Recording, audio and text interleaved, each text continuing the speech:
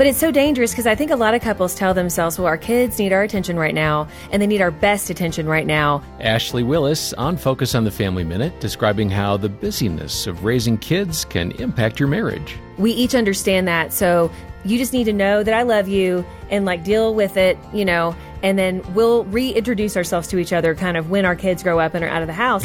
And That's a long time. I know, it's a very long time. But this really is, I think, on a subconscious level, what couples do. And what we're finding is they end up with an empty nest and an empty marriage. And there's an epidemic of couples, raising their kids, getting to that kind of finish line of getting kids, launched, so to speak. You never really finish parenting. You're always a parent. But, they all of a sudden have this house to themselves again. And they're like, I don't know this person. Other helpful insights from Ashley today at FamilyMinute.org.